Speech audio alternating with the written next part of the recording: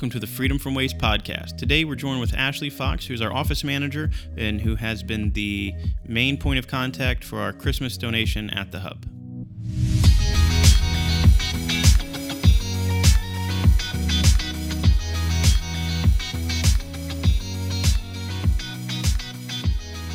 Thank you for joining us today, Ashley.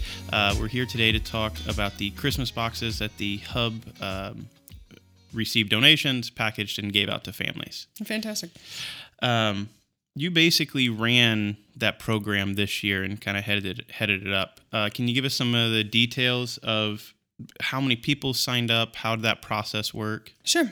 We had kind of decided that we needed to do some sort of drive just because we get a lot of donations in general anyway. But we wanted to center it more around Christmas and helping those families that are normal patrons of the Hub and offering a leg up at Christmas time, basically.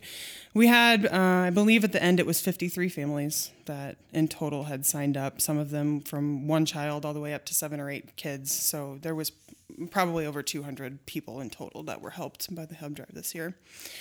And it was just donations of used toys, clothing, coats, hats, things of that nature, and some food items as well. So people, how the Hub got started, which we've talked about that in this podcast, is basically you got tired of seeing things in the waste, and we wanted them to, be more useful. Absolutely. And along with this, how did we organize the donations directly for like the toy drive and the Christmas versus the normal donations that came in for the Hub? At the time that we had started the Hub Drive and knowing that we were going to need to keep these things and sort them out and go through them specifically for these families that had signed up, we started taking all of the toy donations that we got in and set them off to the side. There were already some toys that were present in the Hub that were available for the families that were coming in, but specifically for the ones that had signed up for the Hub, we put everything back so we could sort through it at a later time and go through. Each individual family had let us know how many children were in the family, what their ages were, and genders. That way we could kind of make a determination on, is this toy appropriate for this child? And then we went from there. Okay. And the donations that we received, these were donations that other families had. These weren't new toys. Most of these were toys that, they were cleaning out from their kids years past or, a couple of years ago. Yeah, absolutely. There's no reason to throw any of those things away. Another kid can get just as much joy out of that toy that someone else can, even though they're too big to play with it at that point. Yeah, just because it's not wrapped in the packaging, it still works just fine. Which is even better because then the kid doesn't have to wait to open the packaging. That's awesome. How many toys did we usually give to each kid? So if a family would sign up, what did like a box actually look like that we gave them? Say, for instance, we had a family of 3. It would have been a mother and a father and 1 child. We would have gone and looked at the age and the gender of that child, gone through all of the donations that we had placed out on tables so we could see everything that was there and pick, we have a 6-year-old boy, let's find some things that are appropriate for this boy. And then at that time, we would take 3 or 4 things and put it in the box, set it off to the side, and move on to the next family. But then at the point where the Hub Drive actually came around, we had so many extra toys because this giant response from this Hub Drive flyer that we sent out. We had so many extra that we went back through and stuffed a few extra things in the boxes and let the families choose a few extra things when they came in. We had tons of stuff. It was amazing. I know, a lot of the donations I didn't see myself, and they all got taken to a special place, in the shop, kind of out of everybody's vision. Mm-hmm. And then the one day we brought everything back down and we closed the Hub for that week, and we brought all the toys in, we set up all the tables, and we just put everything on there, try to separate it out. And there was so much that we would load up the table and then put all that stuff in boxes, to families. And then we'd reload the tables again and reload them. So it was nice to see how much stuff was actually donated and how much we had available. And it didn't cost anyone anything. These were things that everybody already had laying around their homes that they probably would have never used again. Exactly. Yeah. Working at the trash company, they would have paid us to take it away. Right. And instead we got to help 200 individuals or so, for Christmas. So, can you talk about some of the items that were donated? Like, what kinds of items did we have? We had a lot of stuffed animals, of course. I mean, every parent has just an entire pile of stuffed animals laying around their house. You know, their kids may have looked at once or twice and said, "Oh, this is cool," and then threw it in the closet. You know, so we had tons of stuffed animals, lots of books, which I was really happy with because I'm a book lover. So yeah, I think we tried to get a book in every box at least one book. And there were a lot of, thankfully, there were a lot of parents that had kept toy sets together as well. So Micro Machines or Hot Wheels cars, you know, things like that would have an entire set of toys, all of the racetracks and things like that, and they would keep them together. So we had donations of literally every toy you could imagine, but some of them were more larger items that were just these really cool things. Yeah, I remember I seen some of the tracks they were in. The parents brought them in their own boxes. You know, hey, everything's here. Right. You know what I mean? It's all right here. And some board games, and some people did bring in new items as well.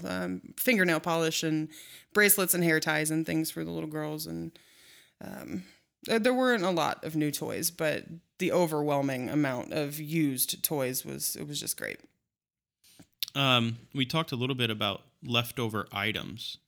Where, or are we out of, because we closed the hub last week to normal patrons, just so that we would have that opportunity to sort through everything, load the boxes, and then people came by Friday starting at 8 o'clock when we opened, and they got to take their box plus go through what else was available, you know, if they wanted that, and then take that stuff out. Most of all the boxes are gone. I think there's 10 or 12 people. I think there are 10, 10 left. 10 left.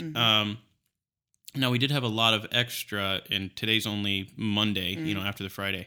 How much of that stuff has already gone out the door? Because I know when I went to the hub earlier, I was seeing at least 20 people in there just at one time. It was crazy. It's probably the craziest day I've seen in a while. Yeah, I think that the normal patrons that come into the hub were not used to it being closed down for so long. So they're like, oh my gosh, there's all this new stuff in here. Let's take a look at this. But I would say at least half of the stuff that we had left over is already gone. That's amazing. And there are still tons of coats and things like that weren't taken the other day. They're still sitting there, but they probably won't be by the end of the week.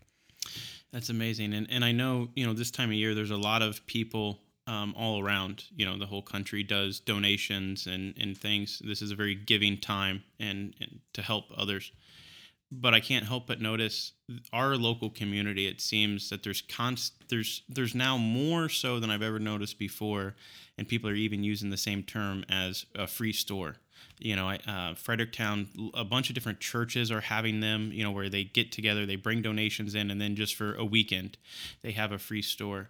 How do you feel kind of about knowing that we're making that change in this community? I think it's wonderful. It's nice. Well, it kind of is nice. Whenever you look at it from the trash company aspect, you're like, well, there's not as much trash going, you know, not getting paid for that part of it. But that's a good thing because we don't want all of these good things going in landfills.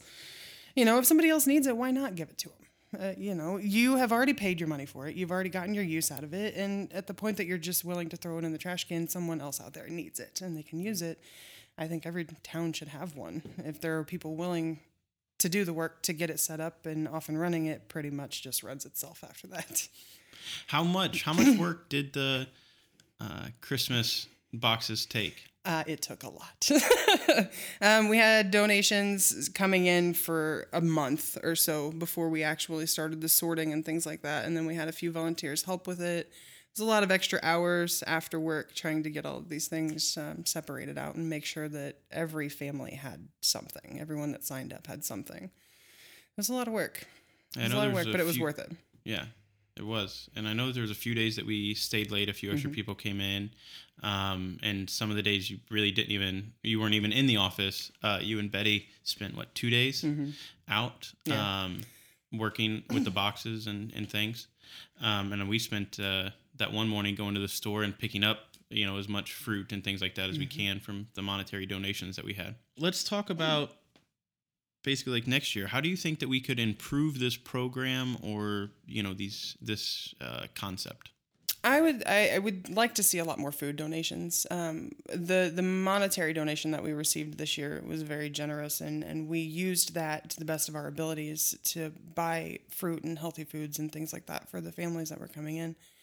But at the same time, we had a lot of kids that could have benefited from that money more so than just using it towards food. So I would definitely like to see more food coming in next year. Maybe doing a community partnership with some of the grocery stores or the restaurants even in the area. Some of their food items that they're not using in grocery stores, they've got the ugly produce and things like that a lot of times they just throw out. It would be nice if we could get in with them and just have that stuff donated. Because again, that's another thing. Nobody's going to eat it. It's just going to go in the trash. You might as well give it out to someone who will. In the edible food, that was something that we tried to do earlier this year. We ran into a few hiccups with that, so it didn't take off like we thought it would. The biggest thing we were missing at that time was a community partner that actually had a kitchen for us to be able to use. And that had people that wanted to help and be a part of it. And actually, that has been solved. Through the first podcast that we did, I put out and asked for a kitchen, and ended up knowing a guy that knows somebody, and it all kind of worked out. So we're looking at doing edible food and actually serving it. So what we're looking at doing is actually going around like in the morning or afternoon to restaurants and picking up leftover food from like the night before that they didn't serve and are not going to serve to people, but still edible.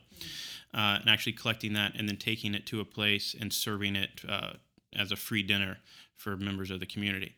And so if we can start that in January, February of 18, by the time Christmas rolls around, we should be able to have some great community members that can help us provide a nice Christmas dinner for a lot of people. That'll be great. And yeah, and then maybe next year for the Hub Drive, we can actually do a dinner for the people that sign up for it. It would be very cool. It would be really cool. Next year, we also, I think, need to be a little bit more organized in the way that we take in the names for the Hub Drive. Mm-hmm. Like this year, it was done so quickly that we didn't take down phone numbers. So there are still 10 boxes out there. And some of these families, I'm sure we can get a hold of, but there are 2 or 3 that are just setting that might have just forgotten to come in on Friday, and then, or forgot they even signed up for it. Right. And we're not going to get those things out to those people that need them, but. And we can always put that stuff back out and they'll be gone in a day or absolutely. 2 anyway. So yeah, it's all trial and error. I mean, it's really the first year. I know that last year you guys took some items up to Tent City, yes, up in St. Louis. And that's where it got started, was like around this time last year. So this is the first Christmas we've had the hub, and so this is basically the 1-year anniversary of when we started, collecting and giving things back to local members. We did, I think, October, November, we did in 16, and then we took those things up to homeless communities in St. Louis and some people around here, but most of that was going to homeless communities. And then it kind of led into December and January, where we started allowing people to come here and just go through what we were already collecting. Right. So yeah, this was really our first full year with the hub, and our first time that we actually tried to do donations for local individuals here. And, I think we did pretty well. Mm-hmm. And we can only build from what we've been able to do. Exactly. It's trial and error. Like I said, you can build on what you've started, and it just gets better every year. And with us getting the message out now, I would imagine that next year it will be a lot larger response as well. Yeah. So that's usually how things go. The first year started, second year gets a little bit bigger, and go from there. So I'm very excited for the future of the hub and what we can do. Me too. But I just wanted to capture, this conversation as it's still fresh, and as we just finished the hub drive finished giving out the boxes on Friday, and we still have 10 left, to give out to those families. And if they don't show up, then we'll redistribute those toys back out. Right. 10 out of the 53, though, that's not too bad. That's not bad. Not bad at all. That's not bad. No. All right. Excellent. Do you have anything else that you'd like to say here regarding the hub? The hub is still taking donations, not necessarily for the toy drive now that it's over, but we take in items all the time. As long as they're usable goods, something that another family might get some use out of, even if it's a kitchen table and chairs, or a movie that you've watched 1,000 times that you might not want to watch ever again. Just bring it on down. As long as it's good, then we can take it and give it out to somebody else who might need it. I tell you what, give us a list, if you can, of some of the most desired items that you see or hear of, or requested, because I know sometimes people make requests. So what are we after? Absolutely. Furniture is the big one. We have a lot of people moving out on their own. and or bad relationships, things like that, where they're moving out and starting out with nothing, basically. So dressers, kitchen tables and chairs, microwave, small appliances, any linens, things like that we can always use. We have a high demand for bed frames and mattresses, things like that, and a lot of baby and kids items. Those seems to be the things that people ask about the most: furniture, baby and kids stuff. Okay. There's a lot of people just starting out with kids that have never had children before and don't have the means to go to Babies R Us and buy 10,000 things for their brand new baby, But they do need some help. So if you've got that stuff out there, then bring it on down. Okay. Well, I think that's a great note to end the podcast on. So if you guys got anything, please bring it down and help us help everyone else. Excellent. Thank you. Thank you, Ashley.